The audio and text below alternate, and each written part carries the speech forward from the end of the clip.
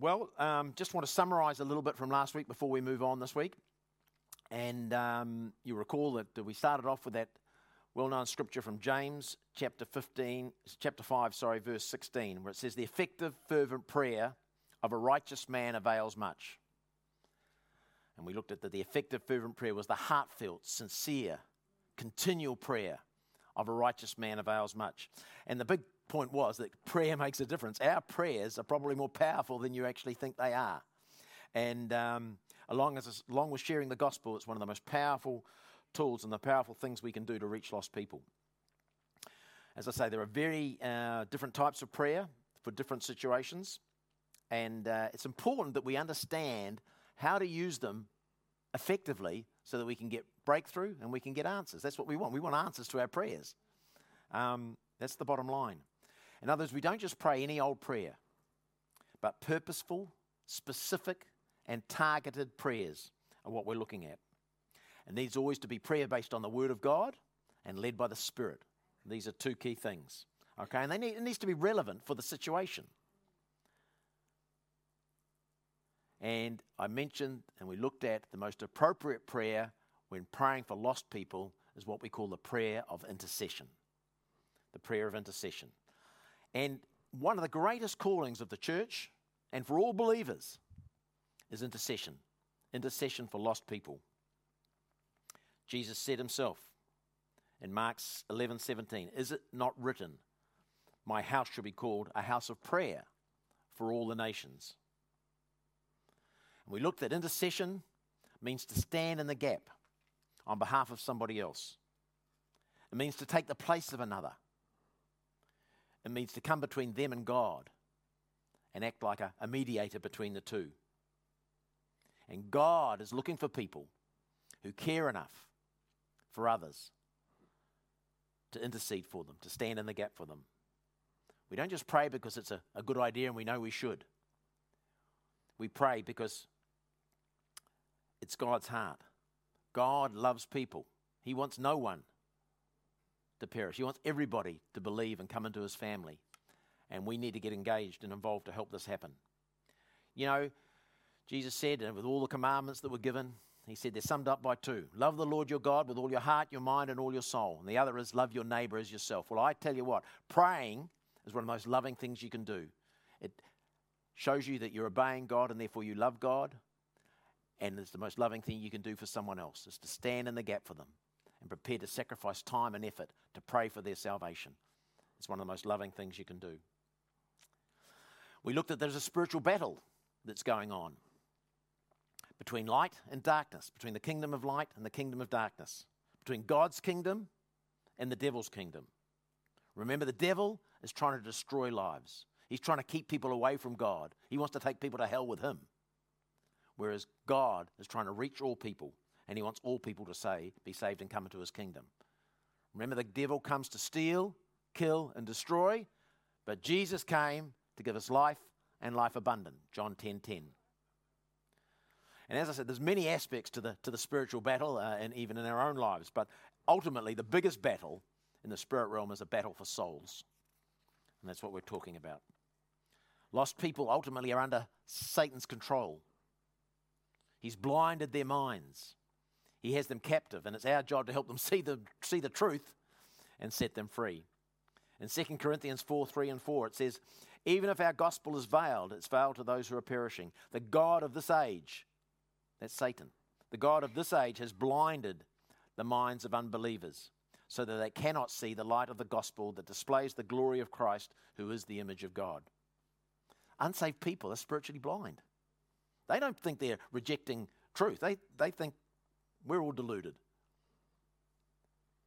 They cannot see the truth of the gospel. And Satan is doing it's his main mission is to deceive people and distract them from the truth, to blind them with lies and philosophies, confusion, fear, etc., to distort and pervert their view of who God is. And our intercession is not only to ask God to extend his mercy, which is part of it, and we did look at that last week, because actually God's already done that in Jesus Christ. He's given his mercy and shown a way. Our intercession is mainly to break the bondages that the devil has over people. Paul brings this out in Ephesians chapter 6, verse 12. He says, "For our struggle is not against flesh and blood, but against rulers and the authorities and the powers of this dark world, and against spiritual forces of evil in the heavenly realms." Our struggle is not against people, not against flesh and blood. People are not the problem. God loves all people.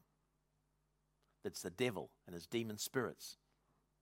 That's what it means by the powers of darkness, the spiritual forces of evil.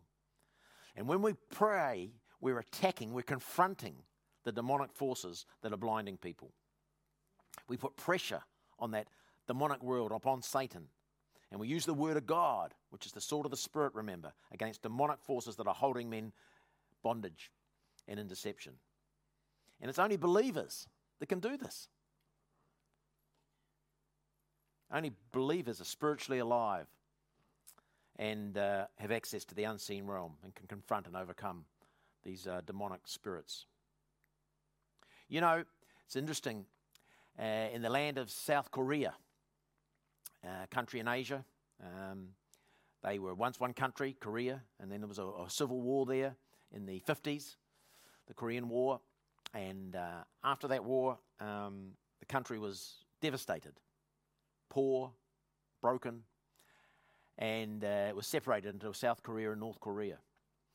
And in South Korea, we've seen, since the war, from the 60s onwards, that country absolutely boom and blossom. One of the most prosperous countries, richest countries in Asia. It's also one of the countries that has one of the highest Christian populations. I've done some research. They reckon that 30% of the population in South Korea are Christian. That's an incredible percentage when you look at the rest of Asia, where there's hardly any. I mean, we go up to Bangladesh, and in Bangladesh there's less than half of 1% are Christian. South Korea, 30%. I think other than the Philippines, which has got a high Catholic population, there is no other country like it in Asia. It's a miracle of God. And in Korea, there is what was purportedly the biggest church in the world. You may have heard of Dr. Yonggi Cho and his church there. They reckon reportedly over 1 million people in it. Incredible.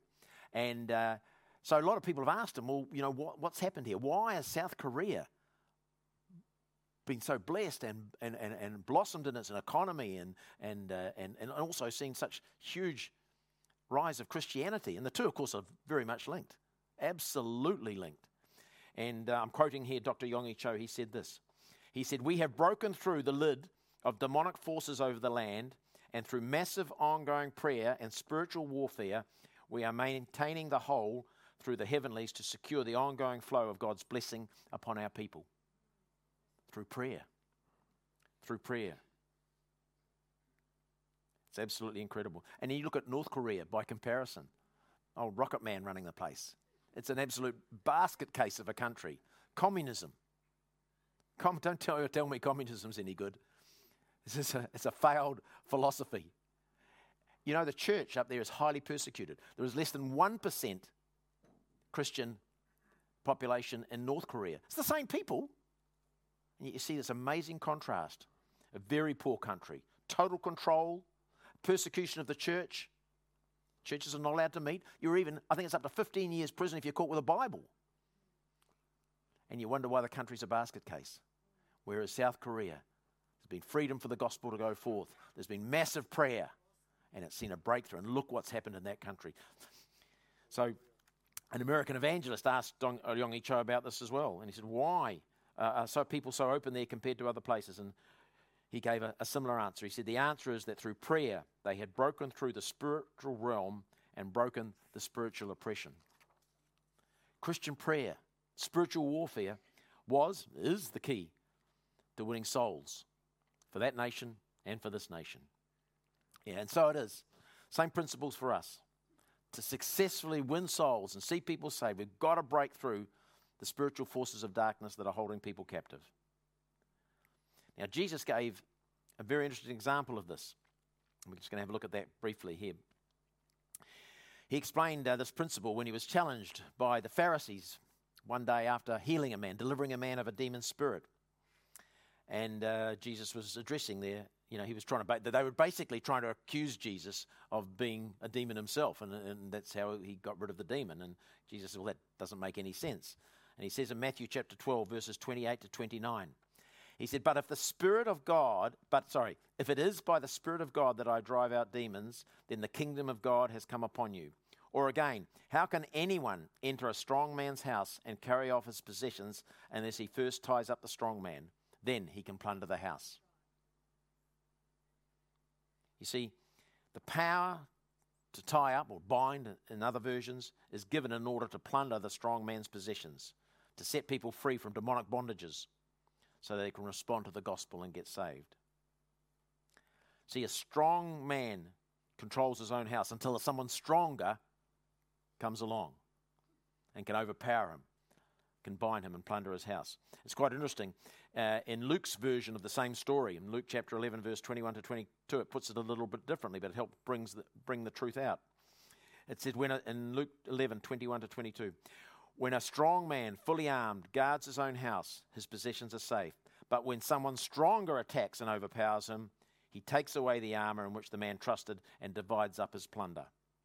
The stronger man, he attacks and overpowers. This describes the same concept as bind or tie up mentioned in Matthew's version. The application is that Jesus is the stronger man. He's overcome Satan and taken away his power over the house. And we know that Jesus defeated Satan on the cross. Colossians 2:15 says that. Having disarmed the powers and authorities, he made a public spectacle of them, triumphing over them by the cross. Jesus won back at that time when he died on the cross and rose again. He won back everything, the authority that Adam had lost. As I say, we're going to be looking at all this with the 40-day campaign on the authority of the believer. But he won everything that Adam had lost. He won it back and he's given it to us. And now we represent Jesus. With Jesus in us, we are the stronger man. And we overpower the strong man, the demonic forces, and plunder people's houses. In other words, see souls released from his control and brought into the kingdom. See, unsaved people are captives. So we do for them what they can't do for themselves. The devil has bound them with pride, with fears, confusion, guilt, unbelief, depressions, deceptions, which all hinder them from seeing the light of the gospel. And we pray to break this deception off and the strongholds off that are keeping them from the truth. Jesus has given us authority to execute judgment on the devil. He says, I've won the victory. I'm giving you my authority and I'm giving you my power. Now go. I've given you authority to trample on snakes and scorpions and over all the power of the enemy, and nothing will harm you. So we're not trying to defeat the devil in prayer. Jesus has already done that. Our job is to enforce the victory that Jesus has already achieved. Matthew 28, it says, all authority in heaven has been given to me. Therefore, go. He's saying, okay, I've done it now. I'm sending you to go and preach the gospel to all nations, to make disciples of all people. So we must understand and operate in this authority. And as I say, the 40-day campaign is going to be great to help you with this. Know who we are. We're above only and not below. We're the head and not the tail. Amen? And so you need to be part of this campaign. It's really going to, if this is a new concept to you or you're not quite sure about it, I'll tell you, by the time you come out of this 40-day campaign, you're going to be attacking that devil like he wouldn't believe. He's going to be so sorry he messed with us. So don't be shy. We should never be scared of him. Jesus has won the victory. We have the authority. We have the power. Now, these are powerful truths, and God is relying on us. So that's a rather long-winded summary of last week. But anyway, let's move on. And today, as I said last week, I want to look at some specific prayer points that you can use in prayer. And I have done a handout for you. We haven't got it here, but you can pick it up afterwards at the information centre of these 10 points that I'm going to cover. Now, this is not necessarily a comprehensive list. It's certainly not a formula. They're just ideas and scriptural ways that you can pray, because a lot of people want to pray and they're not quite sure how. And so these are practical, biblically based points, prayer points that you can pray over people. And the important thing is you take them. and when you're praying, you're being led by the Spirit as to apply, how to apply them and who to apply them to them. And of course, my prayer points are generic. You need to personalize them for the people that you're praying for. Okay, that's the whole idea. So let's have a look at number one. One is just what we've been talking about, is to pray for the removal of strongholds. Pray for the removal of strongholds. Now, this type of prayer is not so much praying to God. This is more like what we call declarations. We declare things into the spirit realm. We stand in the authority and we make what we call a prayer of declaration.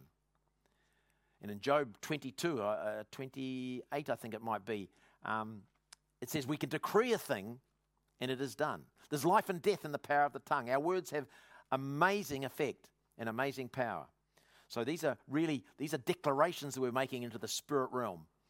2 Corinthians 10, 4 and 5 says, the weapons that we fight with are not the weapons of the world. On the contrary, we have divine power to demolish strongholds. Everyone say demolish. Demolish strongholds. We demolish arguments and every pretension that sets itself up against the knowledge of God.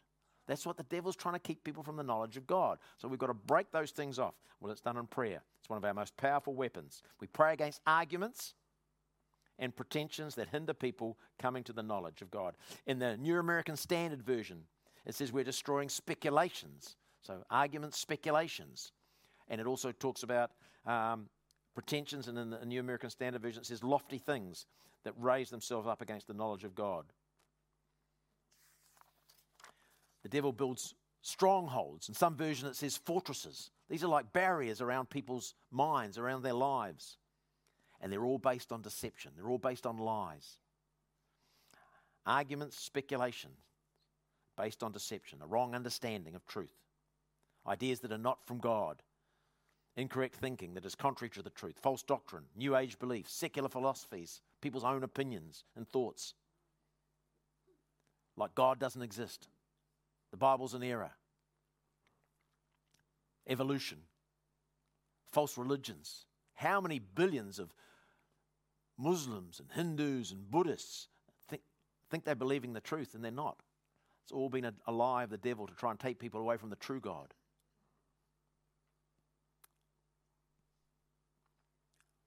Pretensions and lofty things are all things that are based on pride. Pride. Wrong attitudes, opinions, wrong desires, such as I'm a good person. I don't need God. Christianity's a crutch. We control our own destiny. All these things. I can do everything on myself. New Age thinking. But the Word tells us we have divine power to destroy these strongholds, these fortresses. So let's not hold back in our prayer, church. We often refer this type of prayer actually to spiritual warfare. And as part of this, we also use what's called the prayer of binding and loosing to deal with Satan's strategies. Matthew 16:19, it says, I give you the keys of the kingdom of heaven. Whatever you bind on earth will be bound in heaven, and whatever you loose on earth will be loosed in heaven. I've given you the keys, Jesus said. Now what do keys do? They open things. So based on all that Jesus has done and all that the Word promises, we command spiritual forces.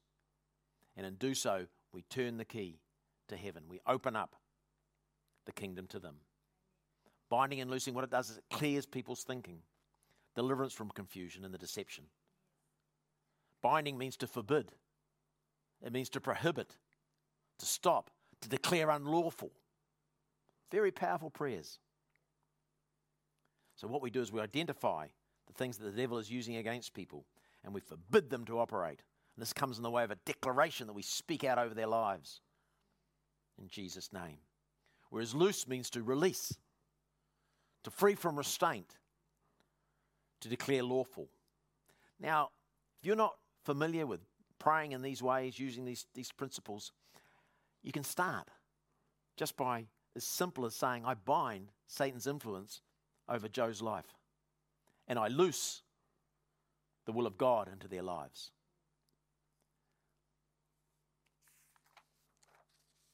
And then what will happen is, as you pray and you invest in praying for people, you'll become, this is what I've found anyway, you become more involved in the spiritual realm of that person. And God starts to reveal more about them. And the Holy Spirit will show you things. When you're praying and invested, like the Holy Spirit will then bring revelation about this people. Aha, this is the issue with this person. And then bang, you can be more targeted. Rather than throwing a general dart, you can go right for the bullseye and pray specifically into the areas and the issues that are coming against that person. So ask God too. Ask the Lord to reveal specific strongholds. What's the issue with this person? Why are they so anti? Why do they believe what they believe? If you do that and start praying, Holy Spirit, He'll show you. Might not come straight away, but it'll come. And then you can pray, as I say, more effectively. And then finally, we keep praying and we keep praying till finally their eyes are opened and they can make their own decisions and come to Christ. And we put a claim on them. We claim this person in the name of Jesus. We claim them as Jesus' possession based on what He's done on the cross. And we command the devil to let them go, like Moses did to Pharaoh. He said, let my people go. Made a declaration. So that's the first prayer. Pray against the strongholds that are in people's lives. Number 2, we should pray that the Holy Spirit will open the eyes of their understanding.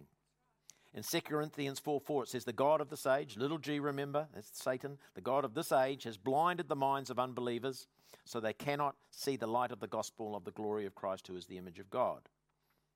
So what we do here is we've got to loose their minds from Satan's deception and from wrong understanding so they can see the truth, the light of the gospel. Pray that their eyes would be open. There's a wonderful scripture here in Ephesians 1:18. Wonderful scripture to pray. It says, I pray that the eyes of your heart, which is our understanding, the eyes of your heart may be enlightened in order that you may know the hope to which He has called you. There's a great scripture to pray over people. So we use the Word of God. There's nothing more powerful to pray than the Word of God. God is honored by it, is bound by it, and will honor it. So pray for people's eyes to be opened to the truth. Point 3, pray that they will get a revelation of God and their need for salvation. You might recall the time that Jesus was talking with the disciples and He was asking them, well, who do people say I am? And He said to Peter, who do you say I am? And Peter answered, you are the Christ, the Son of the living God. And Jesus in Matthew chapter 16, verse 17 replied, blessed are you, Simon, son of Jonah, for this was not revealed to you by flesh and blood, but by my Father in heaven. Peter had a revelation that Jesus was the Christ, the Son of God. So pray for people that they would get a revelation of God, that God would reveal Himself to them and reveal His love for them. You see, people actually will never comprehend or believe the mystery of salvation unless the Holy Spirit gives insight. He brings a supernatural revelation that opens people's eyes to the truth. So pray for revelation. Point 4, pray for God to draw them to Himself. See, it's not the nature of our fallen man to take the initiative and come to God. We looked at this last week, didn't we? We're all like sheep have gone astray. There's no one who seeks God. So God needs to take an initiative. And He does this. He wants to draw people to Himself. And in fact, when I was studying for this word, I looked up the meaning of the word draw, and it comes from a Greek word called helkio, and I never knew this before. And actually the literal meaning of it is to drag. So it's a very proactive word. It's not passive. He's after souls. He wants people. He loves people. And it's almost like to drag. In fact, they used it. The same word is used when the guys were fishing. Remember, Jesus said, let down your nets on the other side, and they tried to haul it in. They tried to drag it in. It was the same word. So, in other words, the net didn't drag itself in. All the work was done by the people doing the dragging, the drawing. That's God. God has got to play a part. No one comes to Jesus unless the Father draws him. And so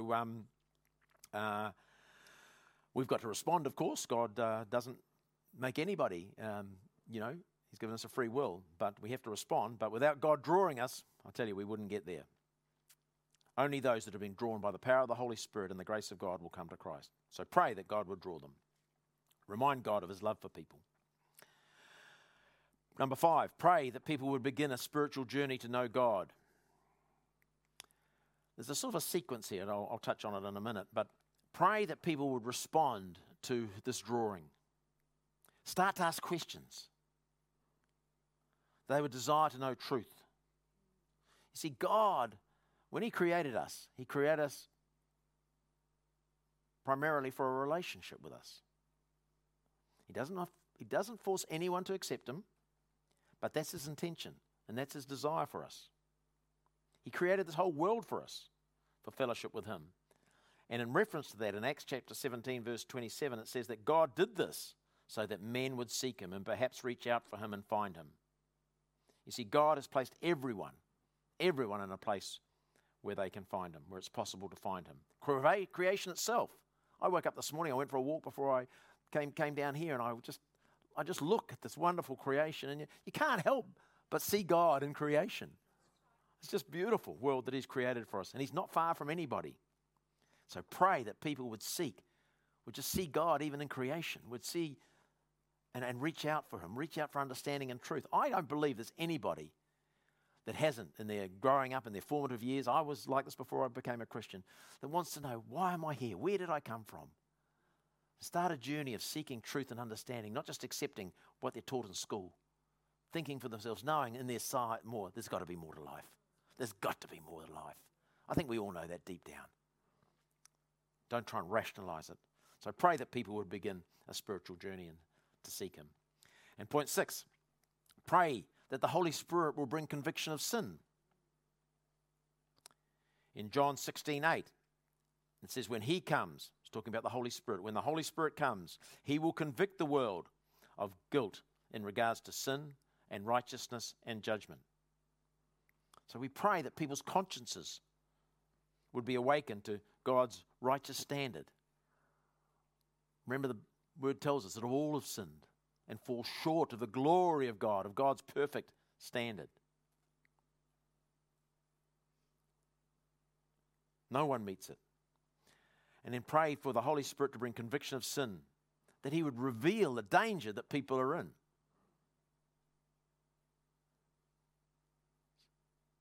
In Romans, it also says this, that the wages of sin is death.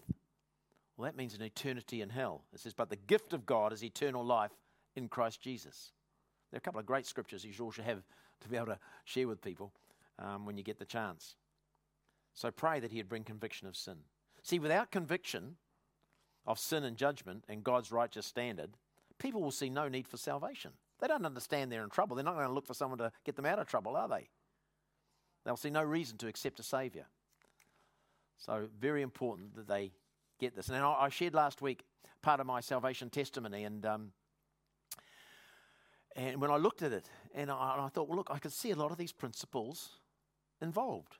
I mean, obviously, firstly, someone was praying for me. I don't know about that side of it, but obviously somebody was breaking some of these strongholds off my life. I didn't know it was happening. But then I was being drawn, and I found myself starting to ask questions and wondering, well, is this true or not? So I was being drawn. Something was happening to me. I didn't understand it all, but I can look back now, and I was definitely being drawn. I was showing more interest. And so I started seeking understanding. And as I did that, the eyes of my understanding became open. I thought, oh, wow, God, this could be true. And as I seek more light came. And I got a revelation of God.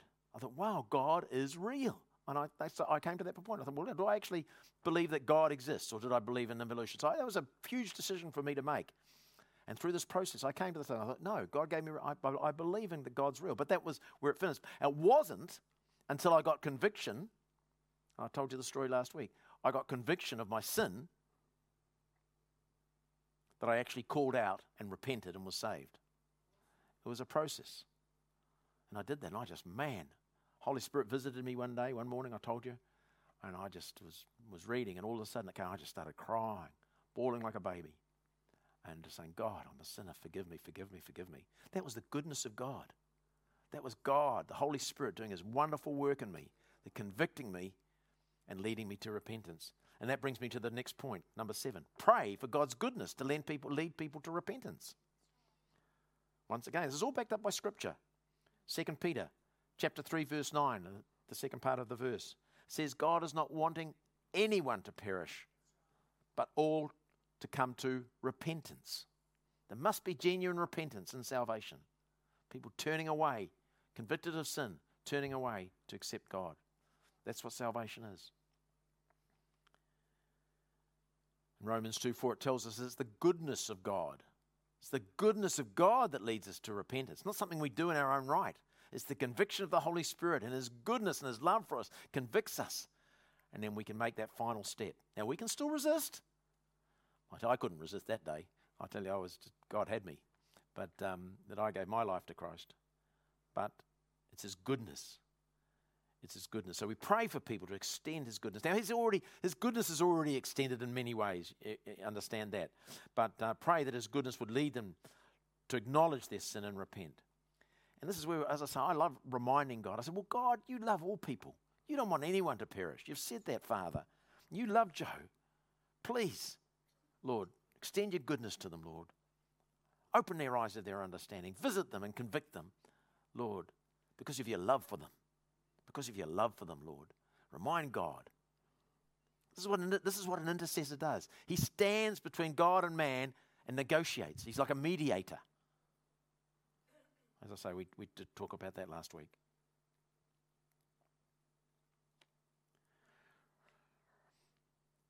Repentance, at the end of the day, is a gift. It's a gift from God. So pray that people would follow the conviction of their heart, that they would recognize and respond to God's grace and kindness that is leading them to repentance and faith in Him. Number 8, pray that God would soften their hearts. In Hebrews 4:7 it says, today, if you hear His voice, do not harden your hearts. This was a reference to the Old Testament, where the Israelites were in the desert, in the wilderness, remember, for the 40 years, and they started rebelling, grumbling against God. They hardened their hearts. They didn't want to listen to Him. They didn't want to do what they were told. And that's where that scripture comes from. And I'll tell you what, man hasn't changed. Man hasn't changed. People don't want to be told what to do. Have you found that with human nature? We don't want to be told what to do. We want to be in charge of our own lives. And pride, you see, is the underlying sin that we all have to deal with. People are stubborn. People want to be self-reliant. So we want to pray that they would not resist the Holy Spirit, not a fight against what God is trying to do in their lives, that they would open up their hearts to the Lord. It's a good prayer to pray. Pray that open up their hearts to the Lord. There's a lovely example of this in the book of Acts. Paul was traveling around and giving us an account of his journeys, and he was in the city of Philippi. And he was meeting just outside the city with a group of women who were interested, and he was bringing the gospel message. And one of the ladies there was a lady by the name of Lydia. And we read in Acts chapter 16, verse 14, it says, the Lord opened her heart. This is Lydia. The Lord opened her heart to respond to Paul's message. Paul's preaching the gospel, and the Lord opened her heart. Now, she had some belief. She had been drawn. She was seeking truth. But God softened her heart. And she responded and opened it fully. And then, of course, we read further on that she accepted Jesus and was baptized. Praise God. But God had to open up the heart. So pray that God would soften and open the hearts of those people that you are praying for. Number 9, pray for a divine visitation. In Job chapter 10, verse 12, it said, you have granted me life and flavor, and your visitation has preserved my spirit. In Job, the Lord visited Job and spoke to him. And we see throughout the Old Testament, but even the New Testament with Paul on the Damascus Road, so on, we looked at that last week as well, we see examples of God supernaturally visiting people. Another example was the prophet Jeremiah. God had spoken to him, and Jeremiah was writing to the Israelites that had been in exile in Babylon. You remember they got taken captive, and they went down to Babylon, and they were there 70-odd years. And so Jeremiah's writing to them.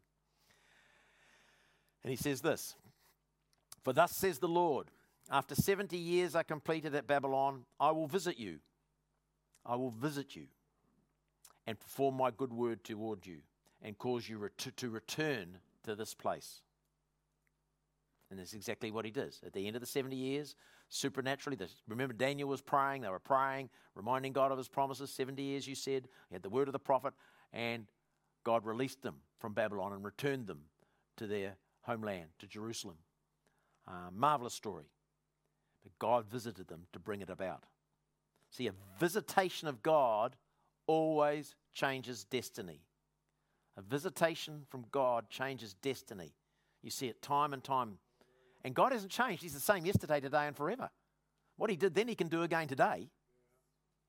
So pray that his visitation upon people would set them free and restore them.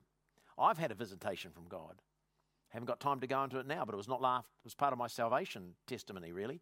After that, God came into the room. I can't explain it, but it's changed my life.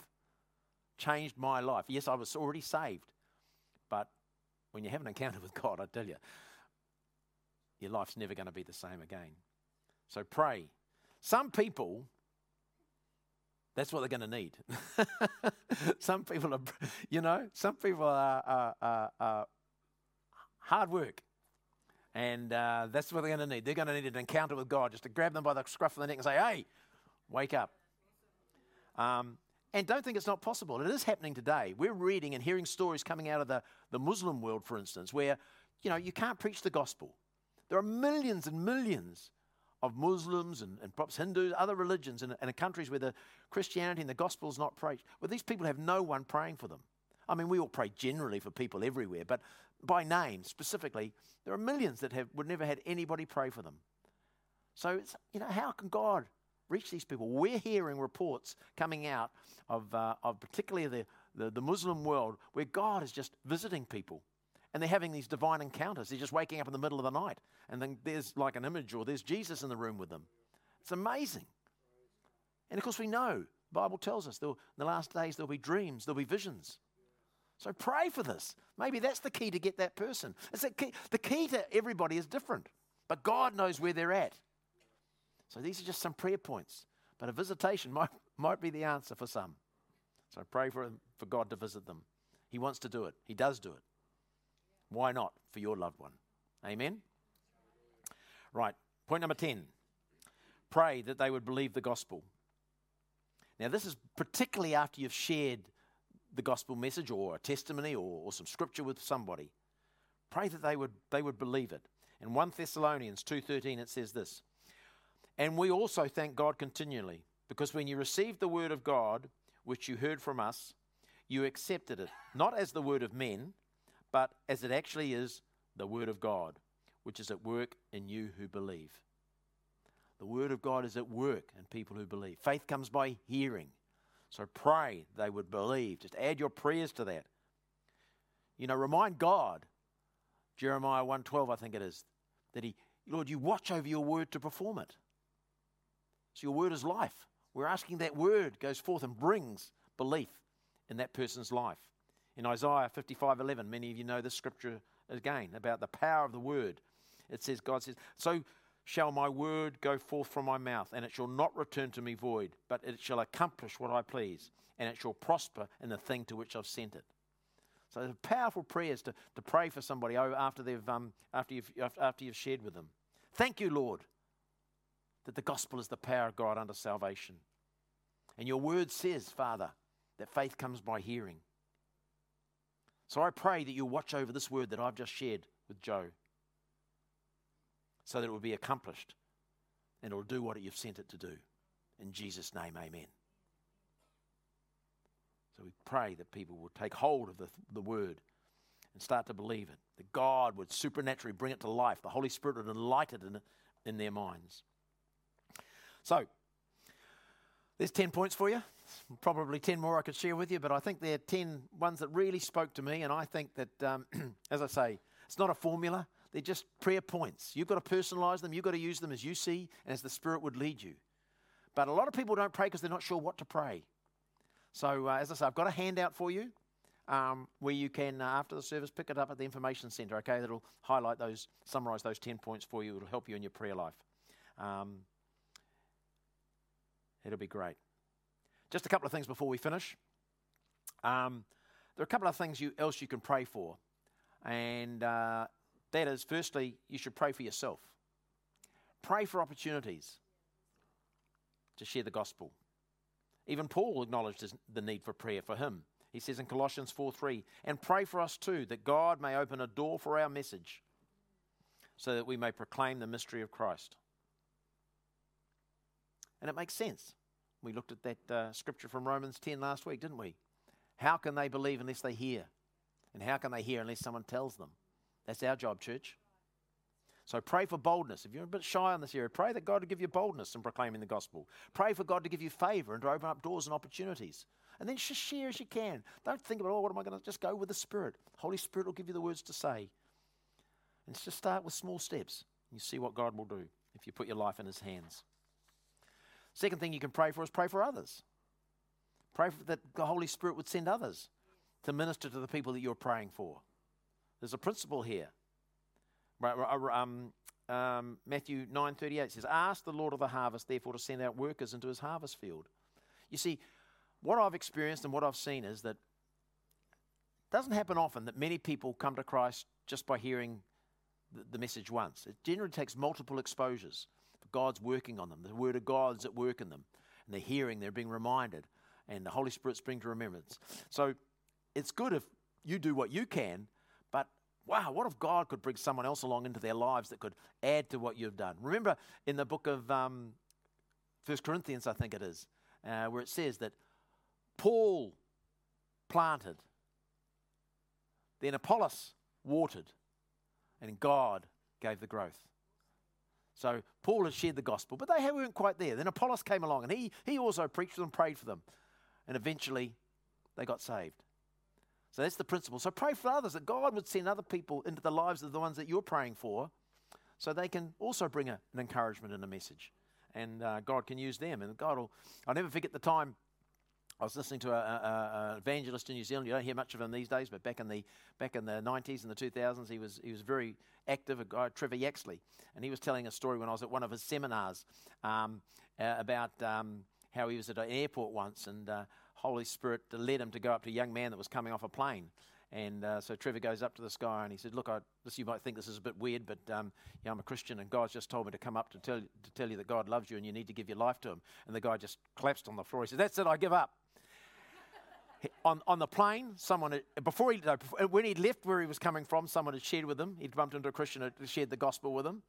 And he rubbished them and thought, oh, what a lot of rubbish. Then he got on the plane, and the person sitting next to him on the plane shared with him again. He said, oh my goodness, what's going on here? And so Trevor coming up to him was the last straw, so to speak. And he said, right, I give up. It must be God.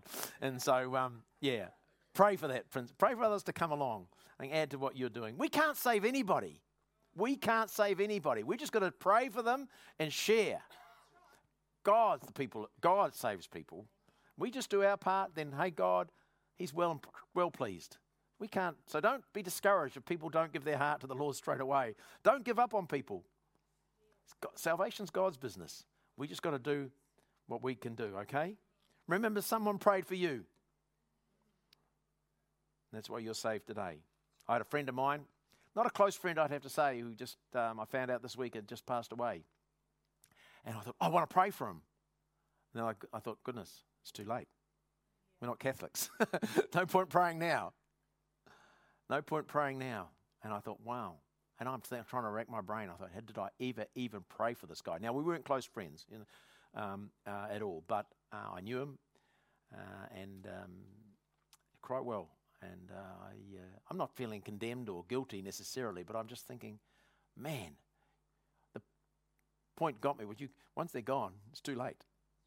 It's too late. We've got to pray for them while they're here. Yeah. So, we're in a battle. We must persevere. And prayer, as I say, is one of the most powerful tools we have for invading the strongholds of the devil in a person's life. As I said last week, it's seldom won with a single assault. It's by informed strategy, persistent attack, and sacrifice that victory is achieved.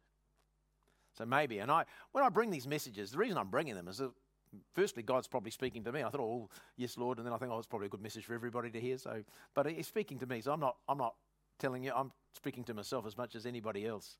And I think, well, maybe I have to have less distractions in my life, reprioritize things a little bit, and give a little bit more time to prayer. You see, perseverance is very important. Do not lose heart. And I know that some of you will have been praying for people for a long, long time, and you haven't seen any change.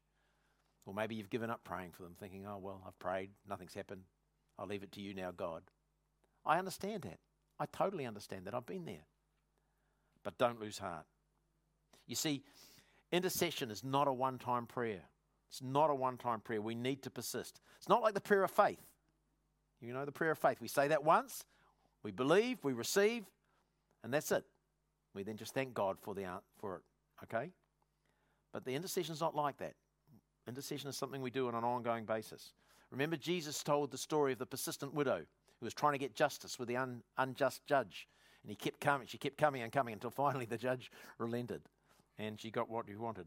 In Luke 18, verse 1, then Jesus told his disciples a parable to show them that they should always pray and not give up. There's a scripture for you. Don't give up. And we persist, not because we've got confidence in the person we're praying for, necessarily. We don't know. But we pray because we have confidence in the one we're praying to. Amen? Don't give up. We persist because our claim is legitimate. That's why we use the word of God when we're praying. It must be honoured. We do not give up. We pray continually. We pray fervently, consistently, confidently, expectantly. Amen. So I'd encourage you, church, to just in your prayer time, in your word time, or just any time, find some time, at least each week, preferably every day, to lift up particularly those around you. Remember, we've got our prayer care share cards where you can put the close people to you on this little card to remind you to pray for them. Prayer is the key. Then when you get an opportunity, share and care for them to demonstrate the love of God in practical ways. So prayer care share card is great. Bring it up, Di. If you haven't got one, you can get these at the information centre also, little blue cards. They've got, you just put their name on the back here. Prayer care share reminds you, some scriptures there, and some prayer points. So, grab one of those you haven't got there. Other than that, there are other people in your world that are relying on you to pray for them. We have prayer meetings here.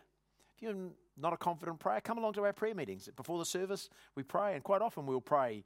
We pray for lots of things, but quite often we'll pray for our city, for lost souls. So come along, and you sort of catch, I guess, the way, good ways to pray in your time. And also, as I say, I've got that handout, which will help you. But also, we've got the Victory Prayer Book and the Victory Program. There's some stuff in there that will help you with your prayer life. So be encouraged. Let's not give up. Let's continue to fight the good fight of faith and pray for lost people, share the gospel, and give Jesus all the glory. Amen, Father. Thanks for watching Victory Christian Centre. For more content, please subscribe to our YouTube channel, or you can subscribe to our podcasts on Spotify, iTunes, or Google Podcasts. Check out our website at victory.net.nz. We'll see you again soon.